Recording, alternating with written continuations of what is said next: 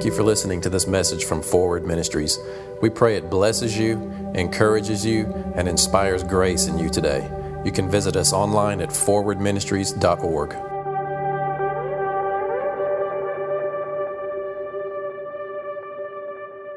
We're in a series that I'm calling, Why Am I Here? Why am I here? You ever wondered that? Maybe like at the core of your identity, or even questioning your existence, you wonder, why am I here? Why am I on this planet? Or maybe you're in the middle of one of those storms that Clint mentioned, and you're thinking, why am I here? Why am I in the middle of this storm? Anybody got a storm? Don't raise your hand. Just, you can if you want to. Why is this happening? Why am I here? The problem is what we do is we look to the externals, we look to the situations, we look to the performance, we look at what we can do to try to define our purpose and what we think our call might be. So where we are in this series, if you've missed some of these, I'll catch you up real fast.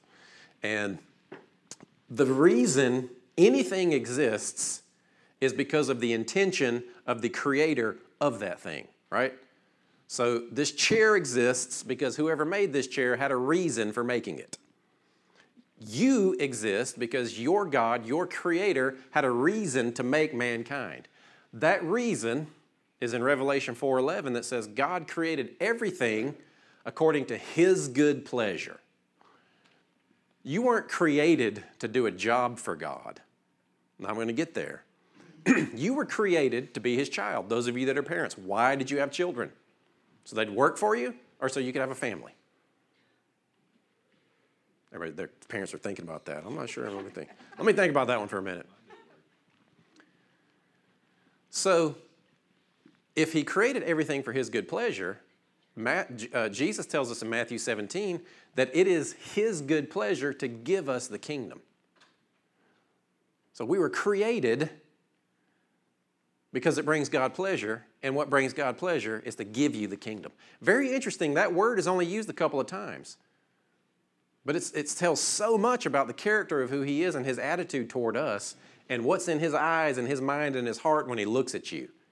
It brings him pleasure to give you righteousness, peace, and joy in his spirit, in his dimension, in his realm, in his kingdom. That's what the kingdom is, righteousness, peace, and joy in his spirit. And it's his good pleasure to give it to you. And he gave it to you in Jesus. You can't measure up.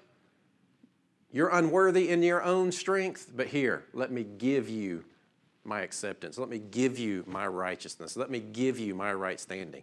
So you're changed forever spiritually. And hopefully, that produces a peace within you. And from that peace, you can have joy, and you live in joy. So you have your identity settled, okay. Whether I ever do anything for God or not, whether I ever go to church or give or any of that stuff, if I have said yes to Jesus and I have received that free gift of righteousness available in his death, burial, and resurrection, my purpose is fulfilled. In other words, the reason God created you was to be his child. Now, I realize this might go against some of the stuff that you've been taught, because some of y'all have been taught, okay, see, your purpose, God has a destiny for you. And your purpose is to find that one thing that you do better than everybody else on the planet, and when you hit that bullseye, then, well, I almost got you on that one. She's a brave soul in the front. Then you're pleasing to God because you have figured out the tiny little bullseye thing that you were made for. You're born for. You were born for this. You were born. That too. You know what I mean. And that's like, oh my gosh, what kind of pressure does that create for you? That is performance mentality at the highest level. In other words, your purpose is wrapped up in what you're going to do for God. Come on. So then we get to a part where we realize, okay, God loves me. He's a good father. He wants me to enjoy this planet. That's why he created it. We introduced sin. So now that this planet's messed up, certainly he has assignments for me that I engage in and walk in, those good works that he ordained from before the foundation of the world. I will walk in those, and that is my calling. All right? So what is a calling? The definition of calling is, anybody remember? I won't test you. But the definition of calling is to embrace salvation. It's an invitation to embrace salvation. That's what the definition of calling is. So if you embrace salvation in Jesus, you have fulfilled the first aspect of your calling. The second aspect of your calling, and it's very clearly defined, and I don't want to go too much into it, but you daily embracing this salvation that's available in Jesus. Not that you got to get saved every day. You've been born again. You've been made righteous and holy. See, His blood cleansed you and changed the kind of being that you are. And as that blood cleansed you, it left you perfect and holy. That's what it means. We've complicated these terms, but they're very simple to understand. Sanctify means it's been washed. It's holy because after it's been sanctified, it's set apart, available, and acceptable to be used and indwelt by God. That's what makes it holy. So, because the very fact that God lives in you means that you are a holy vessel worthy to be inhabited by God. Amen? Man, if you can understand that, you don't ever need to hear another sermon. Except this one I'm about to preach today. So. But you start from there, right? That's your purpose. That's where you start from. Your purpose is to allow that salvation to bear fruit. And so daily you embrace that salvation. Daily you wake up and you look to Him for leading and guidance. You look to Him for strength beyond your own strength. You look to Him to redefine to you who you are. You look to Him for His grace to rise up within you and change the way you think, change the way you behave, change the way you talk, change the way you treat your spouse.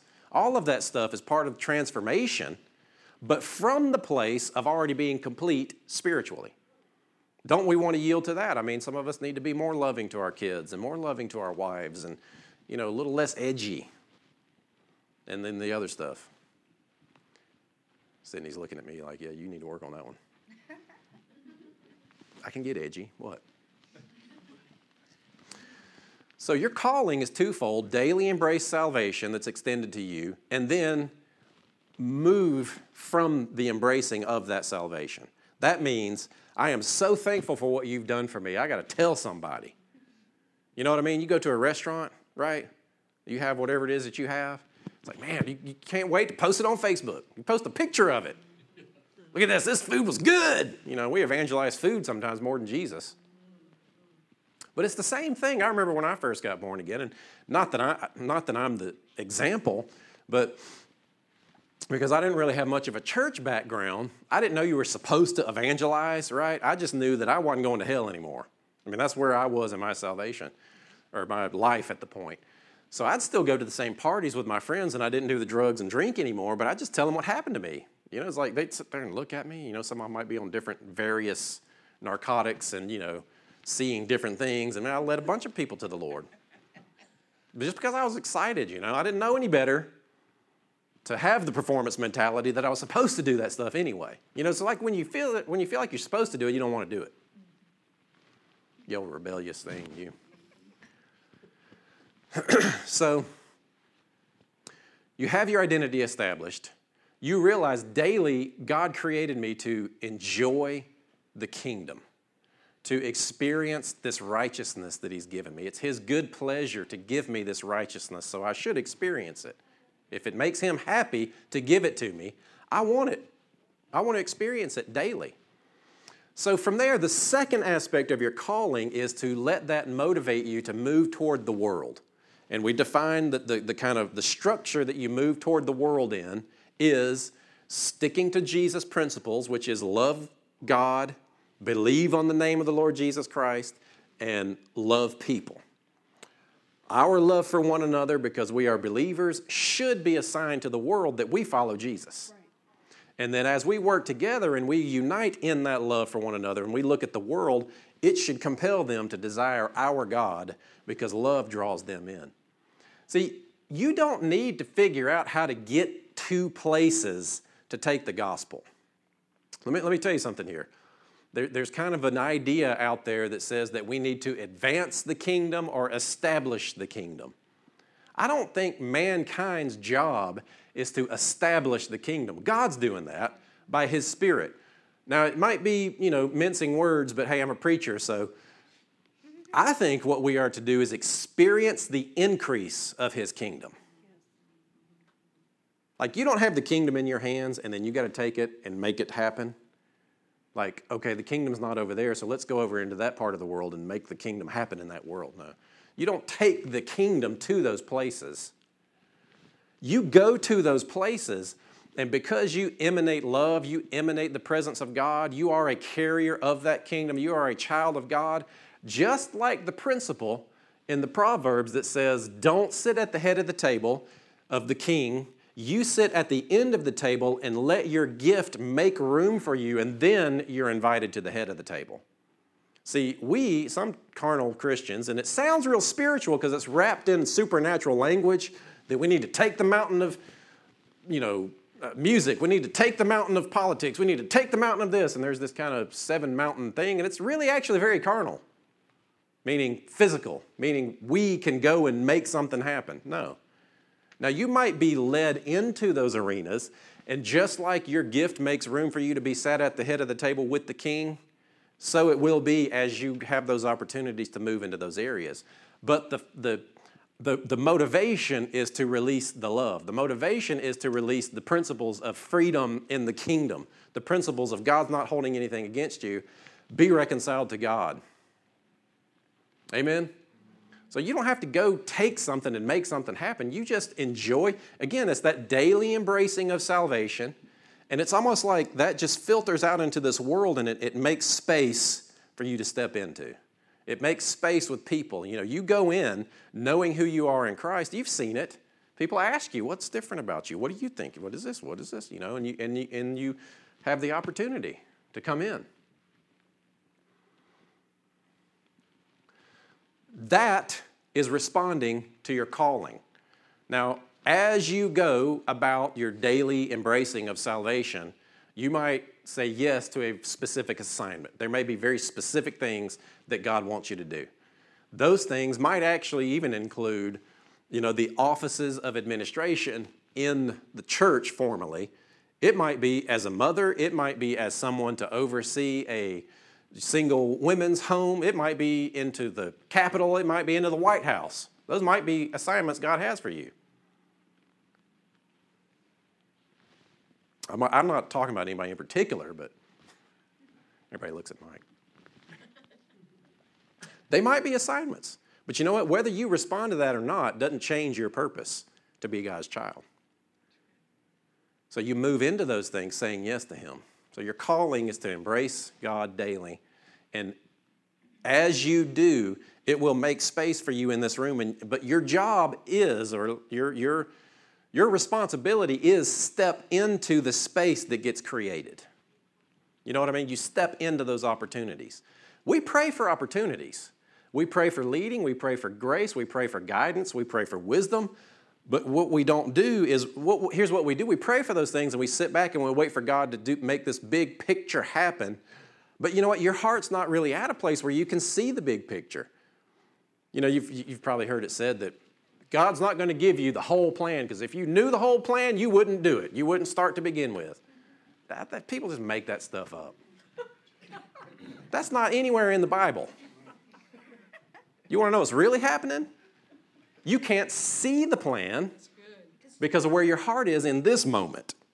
You could if your heart were in agreement with the entire plan. He's not withholding anything from you. There's not a veil before your eyes that won't let you see the plan, other than your willingness in your heart to walk in that direction. As you move in that direction, your heart is increased. And I don't mean your physical heart. I mean that part of you that's new at new creation. God gives you a new heart. It has His laws encoded in it. It knows how to follow Him. It knows how He thinks. It hears His voice. That's in you. That part needs to be expanded into this dimension because it's directly connected to God's mouth. And He is speaking directly to it and influencing it. And as you yield to it and it turns into motion for you, that's grace. Grace is God's influence in your heart to compel you forward. And you do it in a strength that's not your own. It's a co-laboring. It's a yes to him, and then you move in. It's like he blows the wind, and you just open up your sail, and then you move. Then he blows the wind, and you open up your sail, and then you move. That's how walking with God is. But we're like, you know what? Why don't you just go ahead and pave the whole way? Give me the blueprint of what the boat looks like. I want the wind to blow this way and come in from that way, and at 12 o'clock tomorrow, I want it, we're like telling him what to do. We pray, and then we say, okay, God, well, if you do this, this, this, and this, and this, then it'll work out for me. I'm preaching. So just keep moving. Be willing to move to begin with. But then be willing to actually take the step into the space that grace will create for you. You may not see the whole plan. You may not understand that next step, but you take it because you've asked for it. And then the more you develop that discipline of living and taking those steps, the more your heart will be to let him flow freely. The more your mind will be renewed to think like him. The more your mind will be in a place where you're less resistant to God's ways and God's thinking. And you'll understand more. His wisdom will teach you. And even when you don't understand, you won't question because you just trust in him. You have confidence in him that it's going to work out. There are certain ways that Sarah and I have learned to follow God that when we, it's like when we know when a specific thing, right? And I don't mean a specific thing, but when anything starts to rise up in a specific way, let me say it that way. In other words, we find ourselves just kind of thinking about it. We find ourselves talking about it. Maybe even you recognize a song. I'm not looking for signs, but I can tell that the attention of my heart starts to go in a particular direction. I've learned to realize, okay, this is God influencing me and leading me, so I need to pay attention here. You don't just randomly start thinking about stuff. Your heart is very intentional. I mean, even in the sinful stuff, even in those poor choices that you make, there is a moment where it begins and you set your motion in the meditation of that direction. Let God be the influence. Throw up that sail when you pray and be willing to take a little step. Take a little step. So we're talking about why am I here? We're talking about what's my purpose? What am I supposed to do? Because once you know who you are in Christ, you actually wake up and realize, man, there actually is a new covenant. I'm not under the law. I'm not worried about breaking the law. I'm not worried about disappointing God. I'm not worried about if I'm giving enough money. Your Christianity kind of becomes all the things that you don't have to do. Then you progress past that and you realize, you know what? I want to make an impact. I want to reach the world for Jesus, And that's where the calling comes in, is your daily participation in that salvation. Your daily saying yes to Jesus. So I love to look at Moses when I talk about all this stuff about the calling and moving forward and taking steps. And on Wednesday nights, we're going deeper. This week, probably Monday or Tuesday, we will actually send out an email with the audio of this past Wednesday. It will not be in the podcast. It'll just be a direct link because the way I'm wanting to package that and put it out, I don't want to make it public just yet, but I do want to make it available to you. So if you want the audio from this past Wednesday, make sure you're on our email list and you'll get it this week before this coming Wednesday's class. So you get to the part where it's like, okay, what? How do I move forward? What do I do? I need some motivation. I need some, how do I do? What do I do? Beyond just taking those daily steps, on Wednesdays we're going to look at just some of the psychology behind motivation, some details about what creates momentum, what works for you. It's very engaging. There was probably 35, 40 people here Wednesday, and I gave a homework assignment, and hopefully people come to do it. When I gave the homework assignment, people looked at me like, wait a minute, you actually expect me to do something? Uh-huh. I thought this was church. Some of y'all get that joke. Anyway, so we look at Moses. You can look at the life of Moses to really get a lot out of how to move forward. Moses is 80 years old when he steps out into his calling. He tried when he was 40. Y'all remember what happened? At 40, he had the revelation that he was called to be the deliverer of Israel, the people of Israel. And he jumps out and he kills somebody. This is how I'm going to do it. I'm going to do it by force. You don't line up. I'm killing you. You're in the way of my vision. You got to go. That happens, right?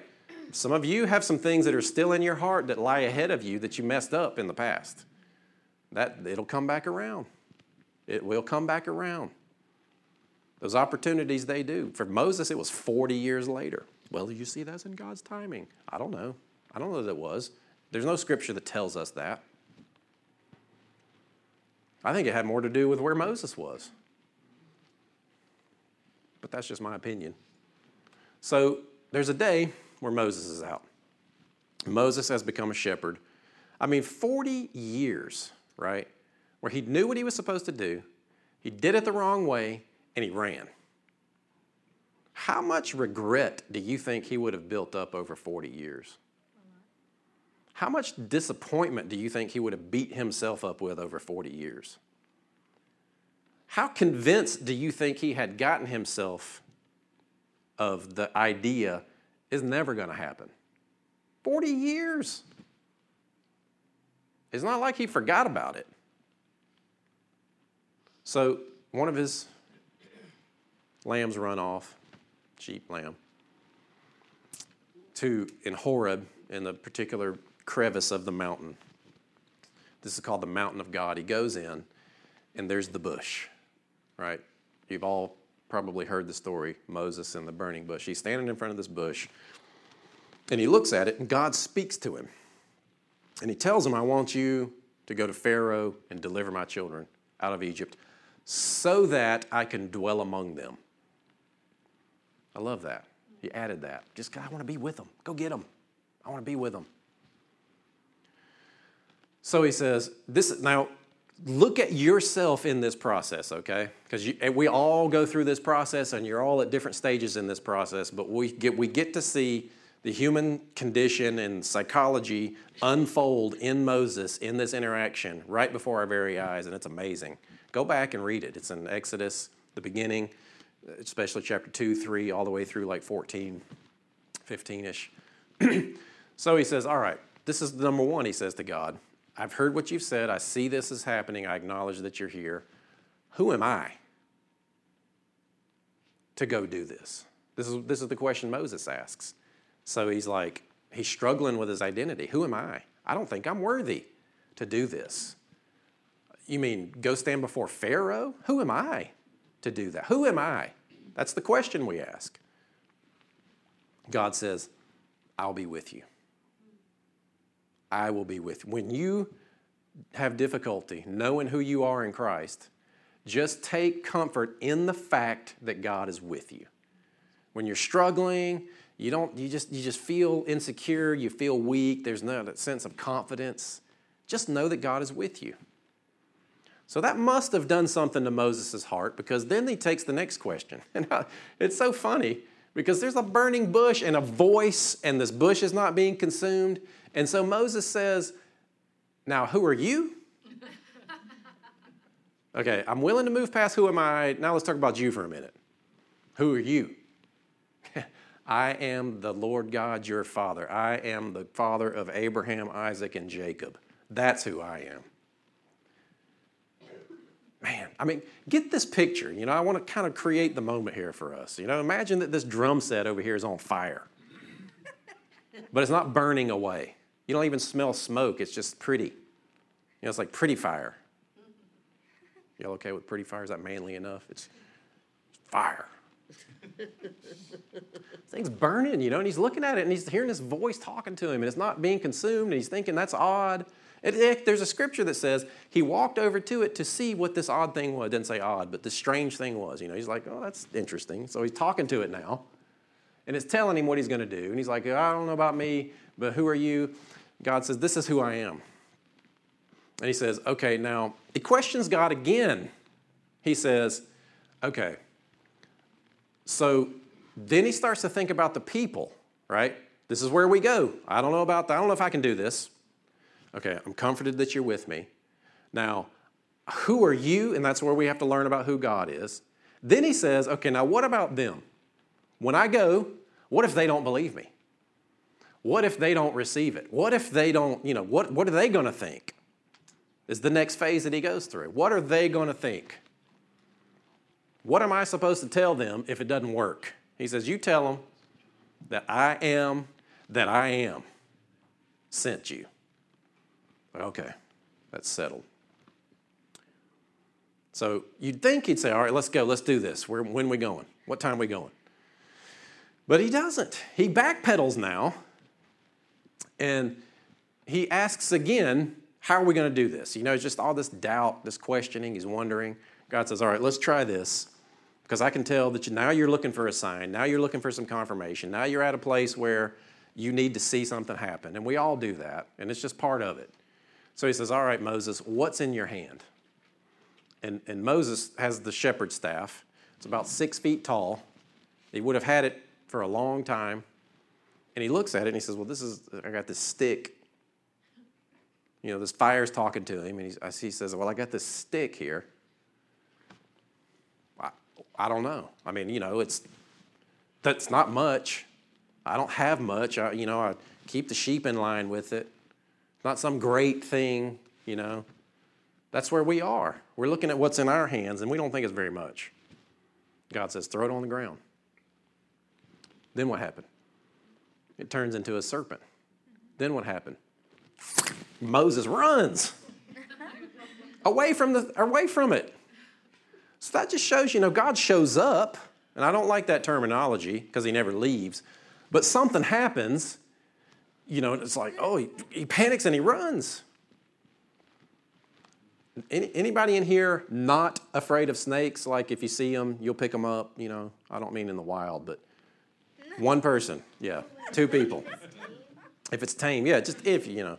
If I had a snake here that would not bite you, would you pick it up? No, not really. Snakes are still snakes.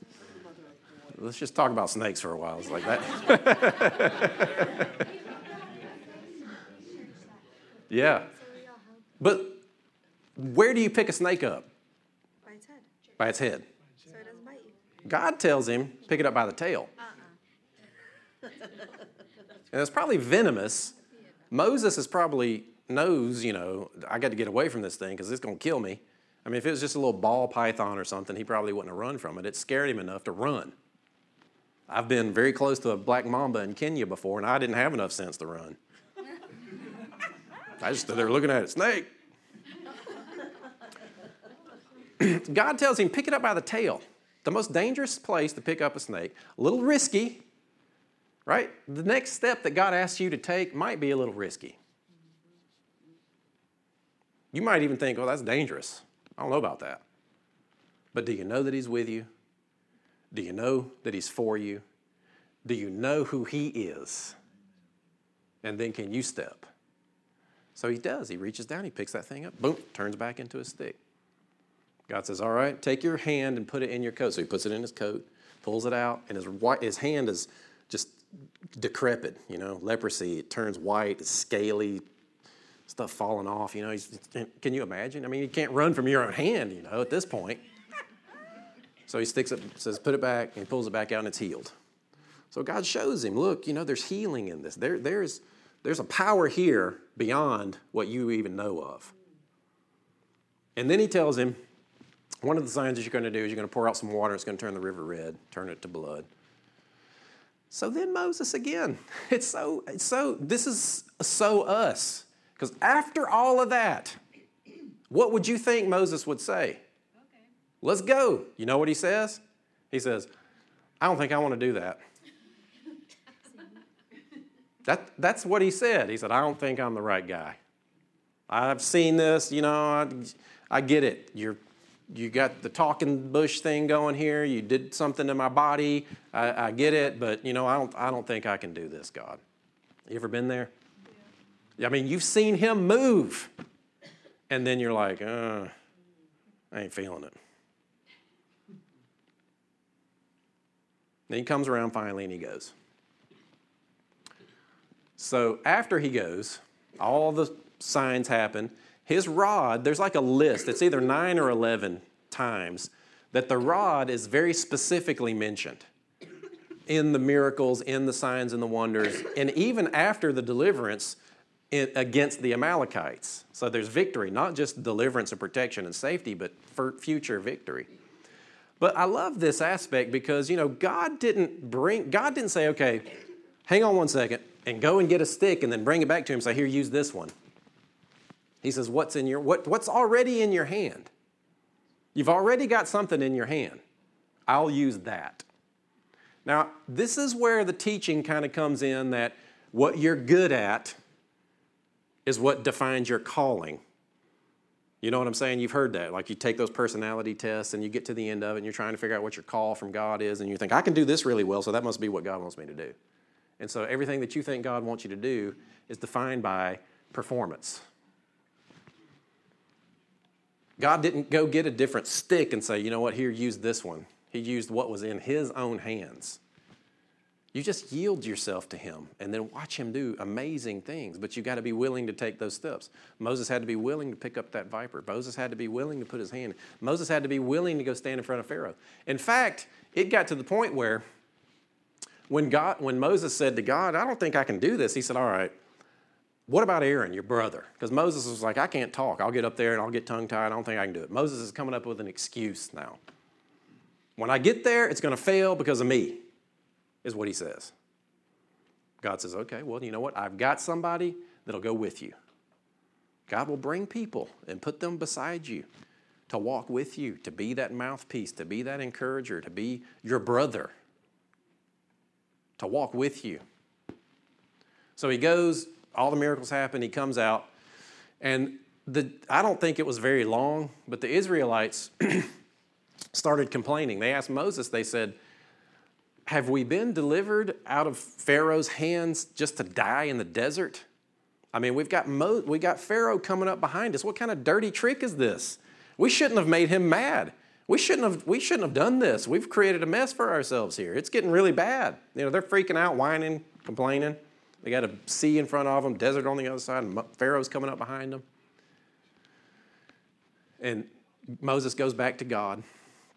And I love this. Let's put the first passage up because this is God's response to Moses when they're standing in front of the sea.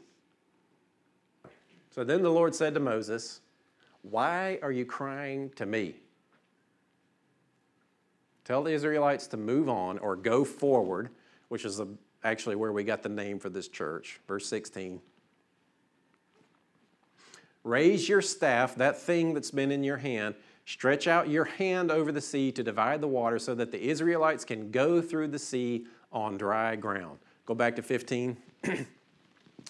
They're standing there. They're praying to God. They're sincere. They're looking to God for help. Now, I'm not sure that God carries the attitude of sarcasm toward you that I hear in my voice. I mean, when I hear from God. So when I say this, I sound a little sarcastic. But, don't take that as the Father. But it just makes sense to me that way. God says to them, what are you crying about? Really? You're crying now? That you sound desperate. And it's like desperate is like somehow a fruit of the Spirit or something in some.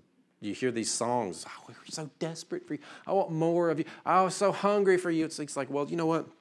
He said, if you drink of me, you'll never thirst again. He said, I am in you in my fullness, and you will be satisfied and comforted in me. You don't need to be desperate. These people are desperate. You know why they're desperate? Because they didn't pay attention to all the other areas where God was delivering them and rescuing them and bringing them to this safe place. They had gotten to the point, and you might be at this point, where, yeah, God's walked with you up until now, but now you're done. I'm done with you. You can die here. Yes, I've taken you through deliverance and all this stuff, but yeah, I don't think I'm going to go any further with you. You ever felt like that? Sometimes it feels like that every time you try and pray again.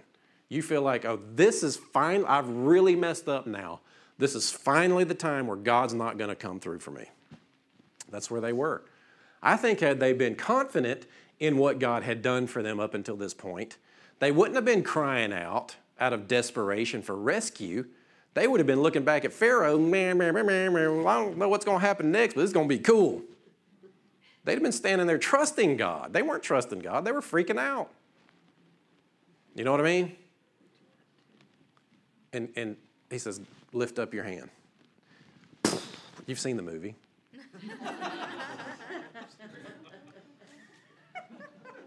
They go through on dry ground. I mean, he's got to stand there, right? Holding his hands up all night long, and a sustained wind blows all night long from the east to make the separation. Dry ground they go through on, and when they're done, done. Didn't they feel like fools? Well, now what were we worried about? I'm telling you, the next time, just don't wait for next time. Just think about the last time God delivered you.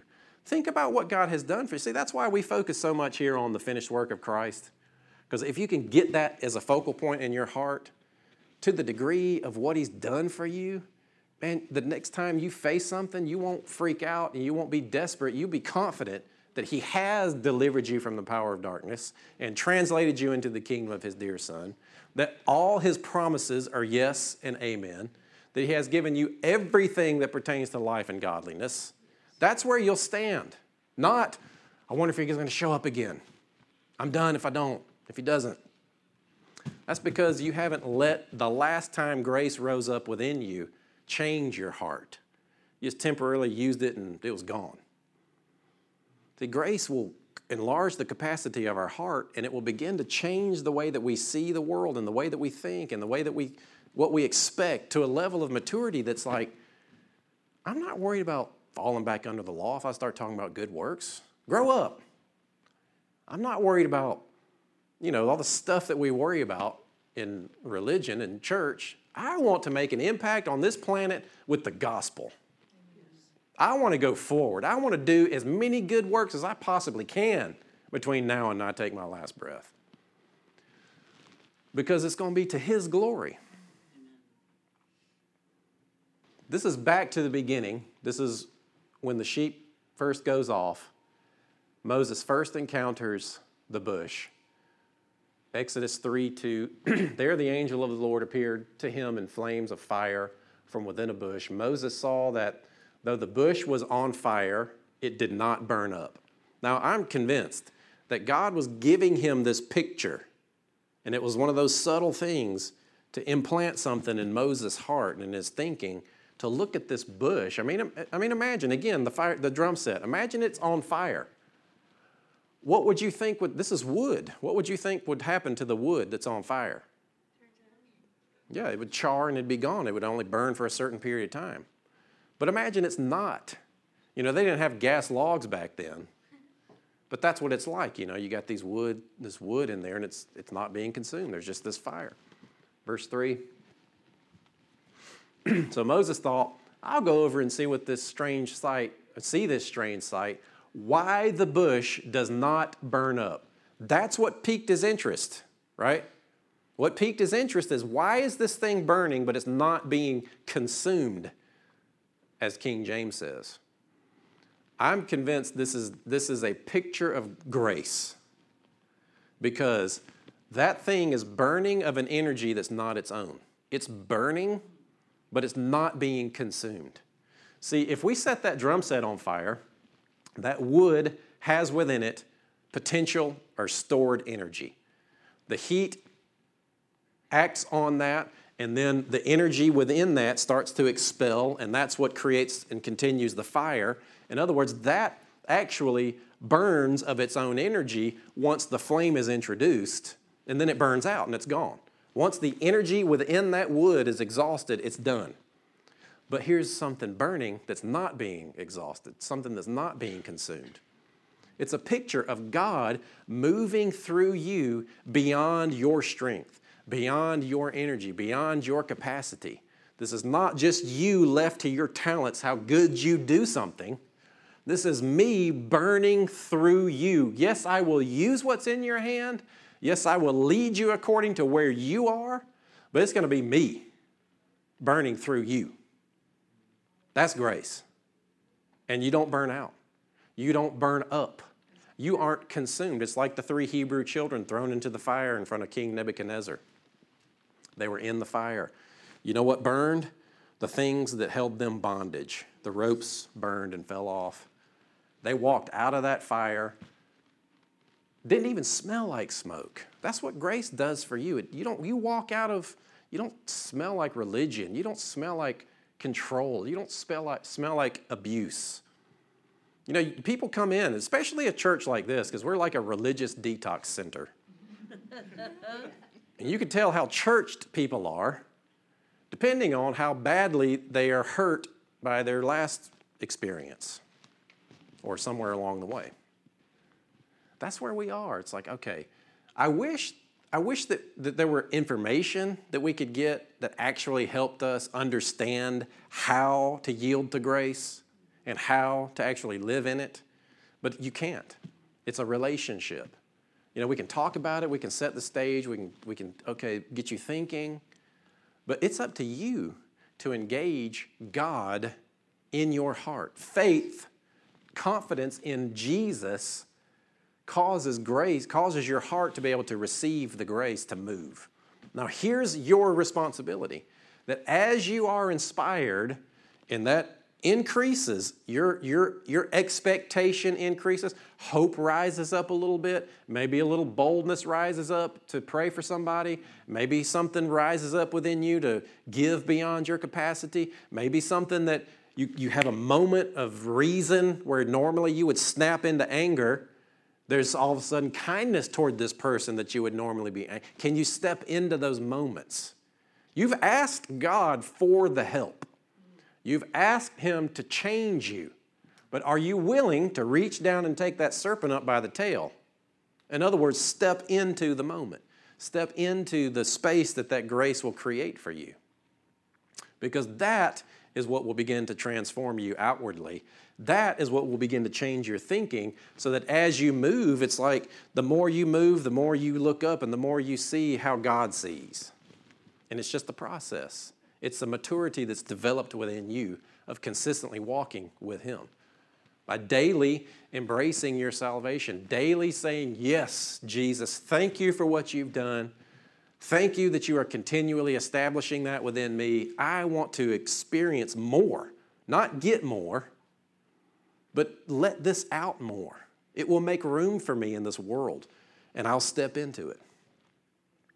Those things that you've been praying for, I promise you, I have no doubt that the things that you want to see changed in your life, God has given you the grace to see those changes happen. But have you stepped in them? Some of you have. You know, it's like our heart is like a 99-lane highway. This lane is pretty clear. You can trust God.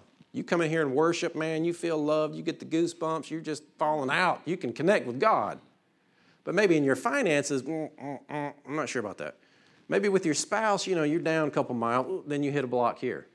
I want our hearts to be fully open to Him, fully under His influence, fully empowered by Him, so we're not limited in any area.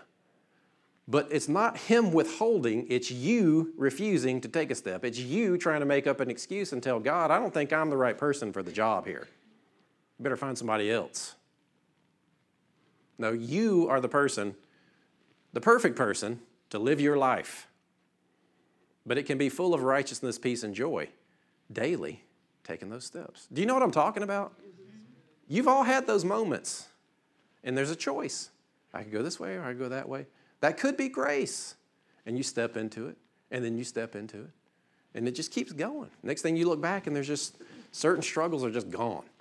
Certain limiting beliefs are just gone. Certain things that you would question about God in the past, they're just gone because you've built a new track record following God. That's what I want. I want to continually progress in that and experience that transformation, knowing that I'm perfect, knowing that I'm holy in Him, and then living from that. Amen? Is that your prayer? Do you want your heart open to Him completely and fully? Father, we thank you for your influence. We thank you for your Spirit living within us. Those of us that have said yes to Jesus, we are your children. Jesus, thank you for remaining obedient to the death of the cross and securing our salvation. And we daily want to embrace that. We daily want to say yes to you and walk out a purposeful, meaningful life, making an impact with the gospel as we love people, as we stick to the Great Commission of going into the world,